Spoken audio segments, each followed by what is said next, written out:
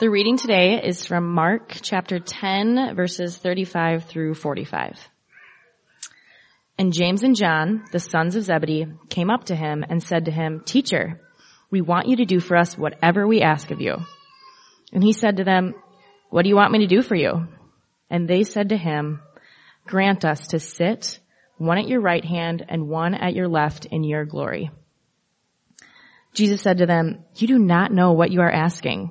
Are you able to drink the cup that I drink, or to be baptized with the baptism with which I am baptized?" And they said to him, "We are able." And Jesus said to them, "The cup that I drink you will drink, and with the baptism with which I am baptized you will be baptized. But to sit at my right hand or at my left is not mine to grant, but it is for those for whom it has been prepared." And when the 10 heard it, they began to be indignant at James and John. And Jesus called them to him and said to them, "You know that those who are considered rulers of the Gentiles lord it over them, and their great ones exercise authority over them. But it shall not be so among you. But whoever would be great among you must be your servant, and whoever would be first among you must be slave of all. For even the Son of Man came not to be served, but to serve, and to give his life as a ransom for many." This is the word of the Lord.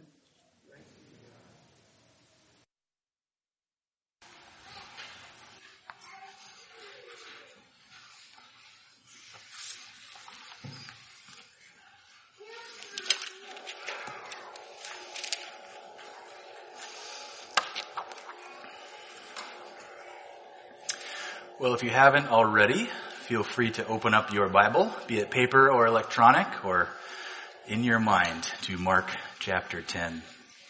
And let's start with some prayer. Our great God, we come before you this morning because we need our minds renewed according to your word. We need to take every thought captive according to Christ.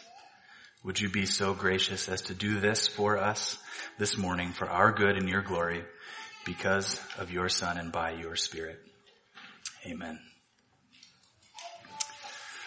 Well, last week I was home with a sick kid, but hopefully most of you were here, and Pastor Jake preached on the Gospel of Matthew, setting that in the context of the greater story of redemption as we work our way through the entire scope of Scripture. And a natural question that you may ask yourself as we turn the page to the Gospel of Mark would be, didn't I just read this story? Why am I reading it again? And maybe you're tempted to just skip on to Acts, right? Let's get on with the story. But today, hopefully you'll see that Mark's gospel voice is unique among the four Gospels. And one of the things that Mark does particularly well is draw the reader, you and me, right into this story. But first, we should think to ourselves or ask ourselves, who is this Mark? And as best as we can tell, he's the John Mark of Acts 12, verses 12 and 25, Acts 13, verses 5 and 13, Acts 15, verses 37 to 39, Colossians 4:10, Philemon 24, 2 Timothy 4:11, 1 Peter 5:13, and maybe even Mark 14:52. Eusebius was an early church historian. He was writing somewhere between the year of our Lord 313 and 326. So he's contemporary with the Emperor Constantine and Athanasius, a few names you may have heard, and even a guy named Arius. He was the bishop of Caesarea Maritima, west of Samaria along the Mediterranean Sea. And in his book 3 of his church history, chapter 39, paragraph 15, he recalls for us this description of Mark. This also the presbyter said, he's referring to John here. Mark, having become the interpreter of Peter, wrote down accurately, though not indeed in order, whatsoever he remembered of the things said or done by Christ. For he neither heard the Lord nor followed him, but afterward, as I said, he followed Peter, who adapted his teaching to the needs of his hearers, but with no intention of giving a connected account of the Lord's discourses, so that Mark committed no error while he thus wrote some things as he remembered them. For he was careful of one thing, not to omit any of the things which he had heard, and not to state any of them falsely. So though he was not an apostle himself, this Mark was associated with both Paul and Peter, and was even Peter's translator. And interestingly, if you were to summarize the entire Gospel of Mark, if you opened to Peter's sermon in Acts chapter 10, verses 34 to 43, you would find that it follows nearly the exact same structure and emphasis as the entire Gospel of Mark. So Mark's Gospel, his opening, it launches us right into the thick of the story. You don't get the genealogy, you don't get a whole lot of background, but we are right in the story, and his pacing marches us right along. First verse, the beginning of the gospel of Jesus Christ, the Son of God, as it is written in Isaiah the prophet. Ooh, we're off and running. There's good news here regarding Jesus the Messiah, and I should know about him from Isaiah. So hang on to your hats. His use of Isaiah throughout is fascinating, by the way, but that's a whole different series of sermons. Mark even gets to Passion Week quickly and spends nearly a third of his gospel there. And the pacing that we mentioned is such that it seems like every other sentence starts out with, and then. So, in chapter 1 alone, buckle up, verses start like this. And all the country, and he preached, and when he came, and a voice came, the Spirit immediately drove him, and he was in the wilderness. Now, after John was arrested, and Jesus said to them, and immediately they left, and going on a little further, and immediately he called them, and they went into Capernaum, and immediately on the Sabbath, and they were astonished, and immediately there was, and the unclean spirit, and they were all amazed, and at once his fame spread, and immediately he left the synagogue. Now, Simon's mother-in-law, immediately they told him, and he came, and the whole city, and he healed many, and he would not permit, and rising very early, and Simon and those who were with him, and they found him, and he said to them, and he went throughout, and a leper came to him, and immediately the leprosy left him, and Jesus sternly charged him. Yeah, you get the idea. Now, on to Mark's ending, which is also quite unique and should capture our imagination. We have inherited actually 4 different endings in our manuscript tradition, and this is actually one of the great things about our scriptures. There are no secrets, no hidden committees that have sequestered great secrets from the masses, so apologies to any popular authors. But all the manuscript evidence from all of history is freely available for anyone and everyone to investigate to their heart's content. So 2 of the endings can be fairly easily left behind, which leaves us with 2 to consider. And likely in your Bible, if you flip over to chapter 16, you'll see verses 9 through 20 in brackets with a note that the earliest manuscripts do not include this longer ending. The shorter ending evidence is particularly early and also strong. If we think about how the text was transmitted, and you have scribes copying by hand, they would have had the tendency to elaborate and expand with a thought to harmonizing with other gospels they had copied, but not to cut stuff out. And some of the words and themes in this longer ending are peculiar to Mark. So, for that reason, I think the shorter ending fits best with the overall flow of Mark and the tincture of Mark's message. And don't be scared, don't be fooled. Remember, the photocopier didn't exist until 1949. So, everything prior to 1949 was essentially done by hand. Even the printing press had movable type. So, this is the way God has preserved his text to us. It seems that the strongest evidence for the best ending of the Gospel of Mark would be to end at chapter 16, verse 8. And this leaves us with a group of disciples who have seen the empty tomb, and they were full of surprise and disbelief and fear and bewilderment. But I think this comports with the overall tone of Mark that lends itself to a story that beckons the reader or hearer to believe this message and join the redeemed in the new creation. So his beginning is unique, his pacing is unique, and his end is unique. And as we're drawn deeper and deeper into this gospel story, we ought to see that the gospel ransoms our imaginations, okay? The gospel ransoms our imaginations. And by imagination here, I don't mean the thing that makes ideas up out of whole cloth or thin air, but instead the part of your mind that looks for patterns and connections in the world around us in order to form a coherent and logical picture of the whole. Your mind is always busy doing this work. It's always going to be shaped by something. And the question we will consider today is whether our imagination is at work making connections founded on the unchanging Word of God or on some other standard. So with that in mind, let's dive into our text today, chapter 10, starting in verse 35. We'll look at verses 35 through 37, starting with one request. James and John, the sons of Zebedee, came up to him and said to him, "Teacher, we want you to do for us whatever we ask of you." And he said to them, "What do you want me to do for you?" And they said to him, "Grant us to sit one at your right hand and one at your left in glory." Well, here we are, Mark chapter 10, following Jesus as he transitions his ministry from the north, from Galilee, down to Jerusalem. In chapter 8, Jesus begins this path to Jerusalem, and in chapter 11, he enters Jerusalem. So we're right at the tail end of this path. And what do we see here in verse 35?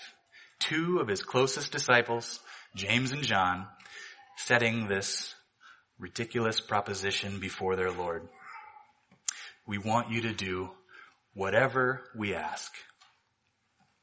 Now, recall these are the two disciples that accompanied our Lord along with Peter to the Mount of Transfiguration in Mark 9, just a few pages back in your text. They saw Jesus robed in garments whiter than anyone on earth could bleach them. Now, there's just something awesome about a new package of white undershirts. You know what I'm talking about. I like to order the tall size.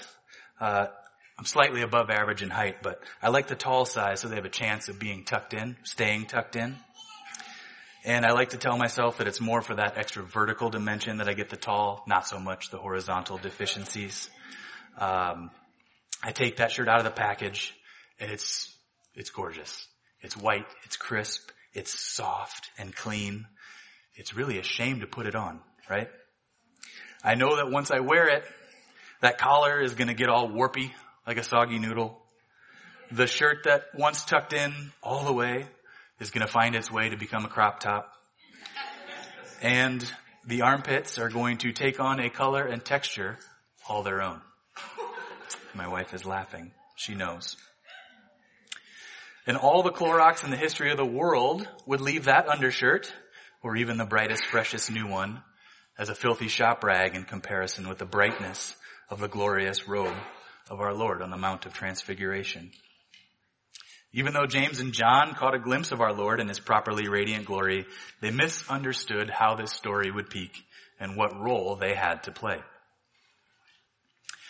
At this moment, in fact, James and John seem to be playing the role of the scribes and Pharisees much more than the role of disciples of Jesus. Charles Spurgeon put it this way: the genuine spirit of a Christian is not to ask that something should be done for him, but to ask his master what he could do for him. James and John misunderstood the story at the Mount of Transfiguration. Remember, they're asking, should we set up a tent and you can rule from here and kick out all those awful Romans, return the kingdom to us? And they misunderstood it here. They have correctly inserted themselves in the story, but they have not inserted themselves in the story correctly. Despite their continued misunderstanding and how ridiculous their question was, our Lord replies with a gentle and gracious response. What do you want me to do for you? Our Lord knows the heart of his disciples, and he knows they need eyes to see the story as it really is.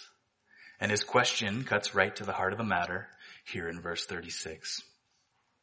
It's not the response James and John were looking for, I'm sure, but it's the response they needed as it uncovers their request in all its nakedness in verse 37, where they said to him, "Grant us to sit one at your right hand and one at your left in glory."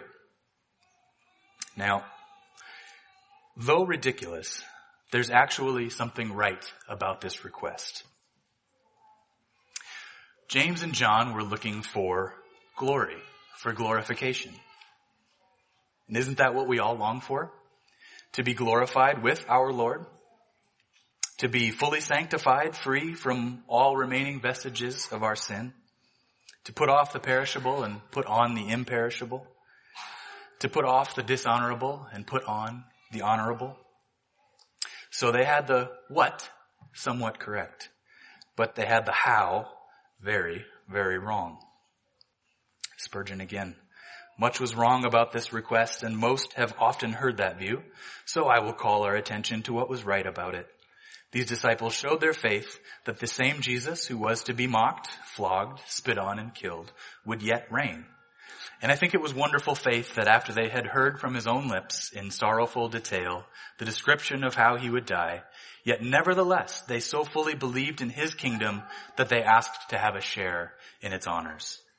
They were ambitious, but their ambition was to be near the Savior. End quote. And how patient is our Lord with us when we ask the wrong question?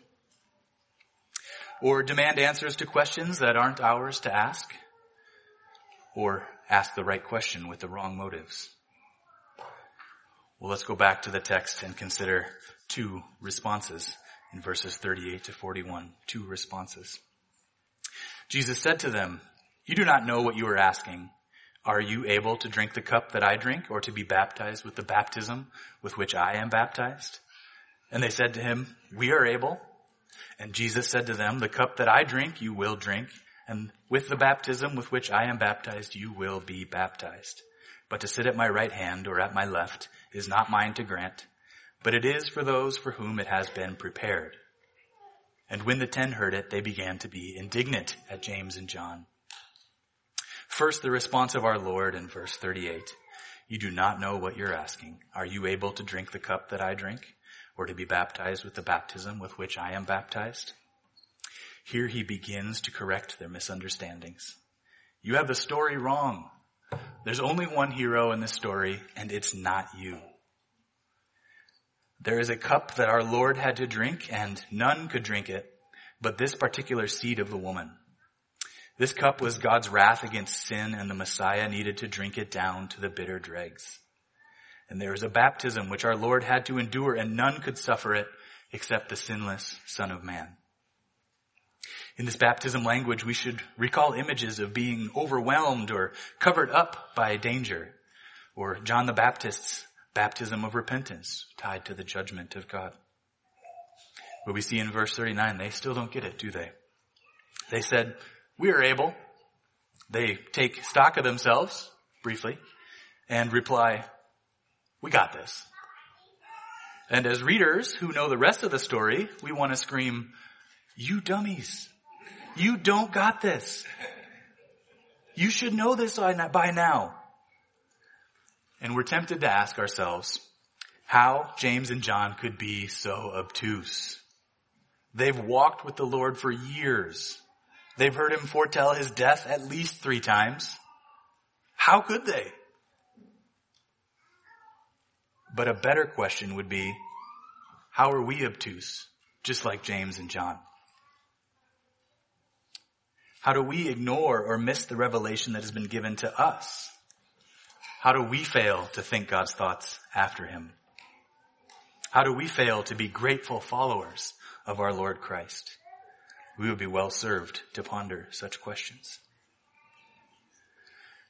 In our text, our Lord delivers what should be sobering news to James and John, far from the glorification their imaginations were seeking. Jesus said to them, "The cup that I drink, you will drink, and with the baptism with which I am baptized, you will be baptized. But to sit at my right hand or at my left is not mine to grant, but it is for those for whom it has been prepared." That, in a sense, their request would be answered, but not as they had imagined. No, there was a fulfillment coming that required the reformation of their imaginations. This comes to pass in Acts 12:2, where Herod has James killed by the sword, and John's exile by the Roman powers to the island of Patmos to live out his remaining years. And we enter a potential difficulty here. What did our Lord mean that it was not his to grant? Surely, he who is truly and verily God and truly and verily man, the God-man, must possess this authority, right? Well, this is true. But in his incarnation, his enfleshment, if you will, he came to perfectly fulfill the Father's will, not to do his own will. So, touching his manhood, these positions were not his to grant, but instead have been prepared in light of the triune Godhead's eternal decree. As the great theologian Francis Turretin was fond of saying, and so should we distinguish. The positions coveted by James and John were not up for grabs. They had been established by sovereign decree in eternity past. And the God-man would perfectly execute his office of mediator, such that the eternal decree would come to pass in perfection. Now the second response to consider here is that of the 10 in verse 41. And when the 10 heard it, they began to be indignant at James and John. Mark wants us to feel the contrast between the firm but gentle corrective response of our Lord and the indignant response of the 10. Spurgeon one more time. How sad the contrast is. The master's thoughts all taken up with his death for others, and their thoughts occupied with little petty jealousies as to who should be the greatest. Why were they indignant? Because they were of the same spirit as James and John. They wanted those places themselves. As we see these stark contrasts highlighted by Mark, we ought to take careful notice of them and reframe our imaginations accordingly. Are our imaginations captive to a lie? Or have they been set free to think like Christ? Finally, back to our text, verses 42 through 45, we will look at one reset. One reset. And Jesus called them to him and said to them, "You know that those who are considered rulers of the Gentiles lord it over them, and their great ones exercise authority over them. But it shall not be so among you. But whoever would be great among you must be your servant, and whoever would be first among you must be slave of all. For even the Son of Man came not to be served, but to serve, and to give his life as a ransom for many." Our Lord resets and retrains the imaginations of his disciples, and he does this with a practical example. Now, I want you to think really hard, like really, really hard, okay? Can you think of a time that you have seen authority or power misused? Just wait. Maybe you can recall a time when your boss or employer commanded you to do something that is outside their jurisdiction. Or perhaps a time that a civil ruler far away imposed rules or regulations that are not expressly granted to them or are not in their properly delegated sphere of authority and ought to be left to a lesser, more local magistrate. Now, you probably can't think of anything like that. But our Lord had a concrete example for his disciples with the rulers of the Gentiles lording their authority. Note, they were not wrong because they had authority, but wrong in the fact that they were proud and boisterous and ungrateful. Their authority was a good and proper gift, but they received it without thankfulness and twisted it to use for their own purposes. They did not confess that the God of all heaven and earth had given them this authority to rule as his deacon, his servant, the executor of his law, to promote those who do objective good according to his unchanging standard, and to punish those who do evil according to the same. These rulers were using authority for their own pleasure and benefit, not the benefit of those they ruled. These rulers had convinced themselves of the wrong story. Look how our Lord corrects this in verses 43 and 44. "But it shall not be so among you. But whoever would be great among you must be your servant, and whoever would be first among you must be slave of all.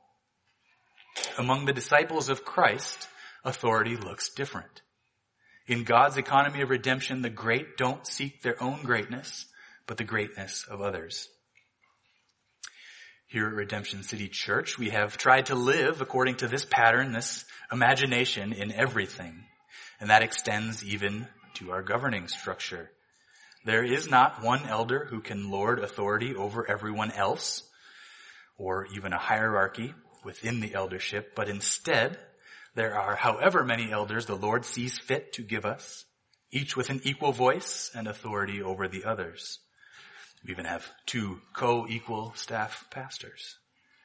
And the elders don't rule with an iron fist, but lead with an iron resolve. And they are installed and removed as the congregation sees fit. If you want to know who is truly great at Redemption City Church, look for the ones serving, in whatever form that may take.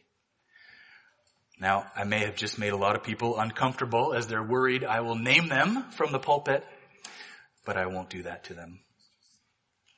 And know this, their service is seen by many here, and by many more in heaven, including the one who sees all things and will be rewarded accordingly in the life to come.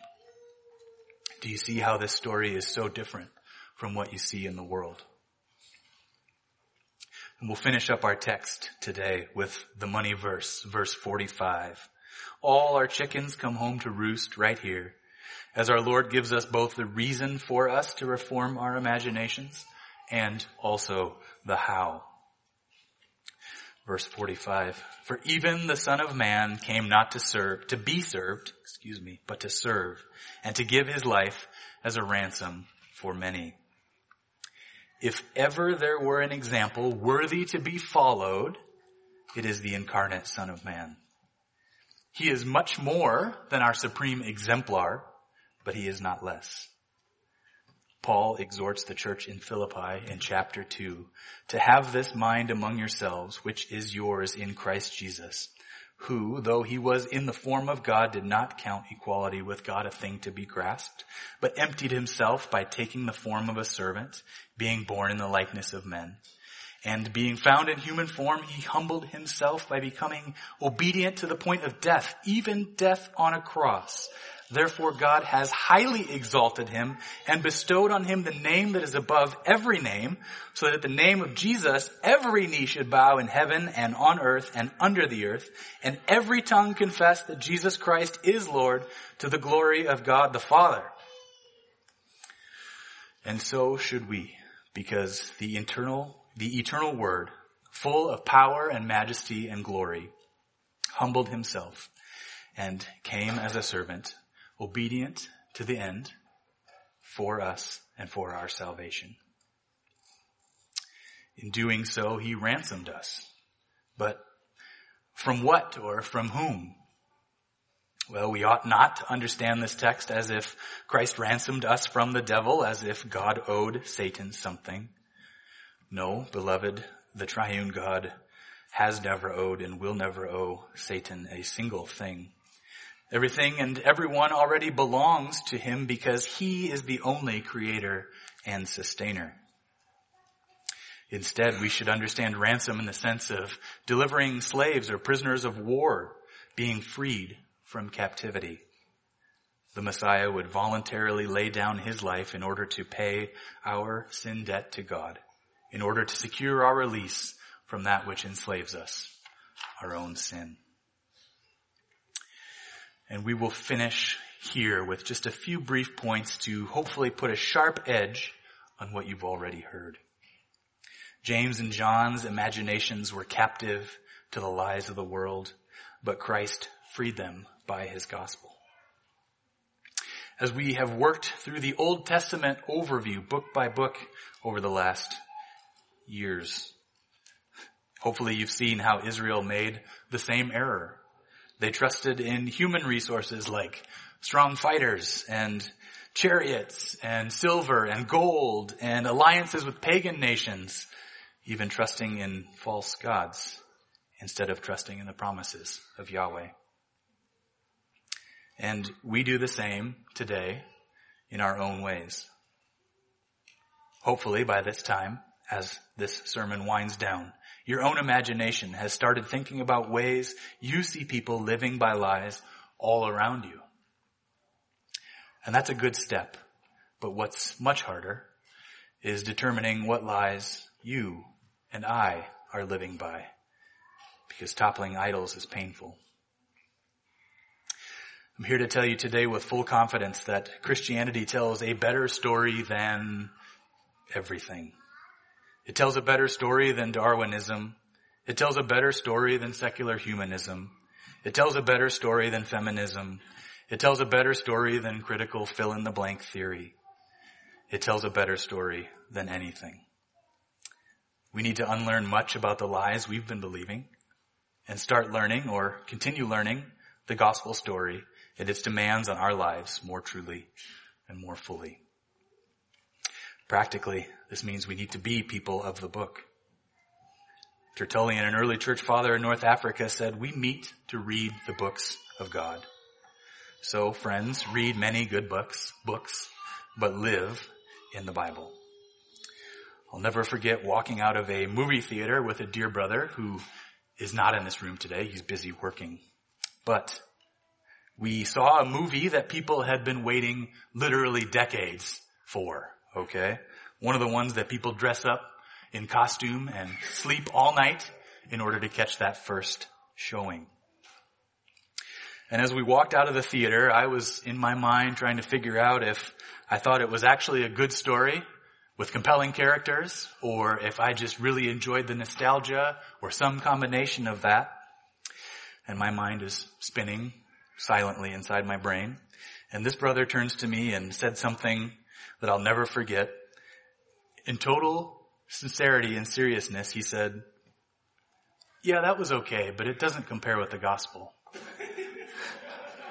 I mean, holy Jesus juke. He have put me to shame. But there's a brother who had his imagination enamored with the right things. Don't hear me saying, don't go see movies. That's not what I'm saying. I'm simply saying, be enamored with the best story. Secondly, I'm quite convicted myself here. But if we really believed what Hebrews 12 tells us is happening when we gather each Lord's Day, if we are, pick it up in verse 22, come to Mount Zion and to the city of the living God, the heavenly Jerusalem, and to innumerable angels in festal gathering, and to the assembly of the firstborn who are enrolled in heaven, and to God, the judge of all, and to the spirits of the righteous made perfect, and to Jesus, the mediator of a new covenant, and to the sprinkled blood that speaks a better word than the blood of Abel, if we really believed the Second Helvetic Confession of 1566 that says, the preaching of the Word of God is the Word of God, how differently would I behave during the sermon? I know I wouldn't find myself yawning or checking my watch or thinking that the sermon sure was a little long today. So kids, when your parents ask you to please pay attention to the sermon as best you can, it is for this reason. They want you to understand that the sermon is the absolute peak of the week. We have climbed to the top of God's holy hill to hear Jesus speak to us. So, fight your hardest not to let your imagination be captured by anything else. Accept no substitutes, for nothing else will satisfy you. When the Israelites arrived at Mount Sinai and Yahweh descended on the mountain and lightning flashed brilliantly and thunder rolled powerfully and that thick glory cloud of Yahweh rolled off every little cliff and crevice, I know the Israelites weren't checking their sundials to see if it was time to go collect manna and quail. No, beloved, they trembled in reverent fear to hear what the Lord had to say to them. May our imaginations be so moved each Lord's Day. Finally, as we've worked through this series of the story of redemption as Scripture unfolds by further steps, I hope you've taken notice of the God who keeps his covenant, who is patient with his people, that they might repent and turn from their sin. So too, he has been patient with you and with me. And yet his patience has a chronological end. The Apostle Paul proclaims in Acts 13 that the times of ignorance God overlooked, but now he commands all people everywhere to repent, because he has fixed a day on which he will judge the world in righteousness by a man whom he has appointed, and of this he has given assurance to all by raising him from the dead. So, before that day arrives, I beg you to place yourself aright in the greatest story ever told. A sinner in need of a Savior, and Christ, that Savior. His righteousness for you, your sin to him. Receive him today by faith alone. Let's pray. Father, the unfolding of your word gives light. It imparts understanding to the simple, and we cling to that promise today as we seek to better comprehend the majestic person and work of our Savior on our behalf. Remove from our imaginations any false words or ideas that we heard today, and instead settle your truth in us. Be gracious to us and grant us repentance, that our imaginations might be reformed according to your true story. Turn our eyes from looking at worthless things and give us life in your ways as our gaze is fixed on Christ. Amen.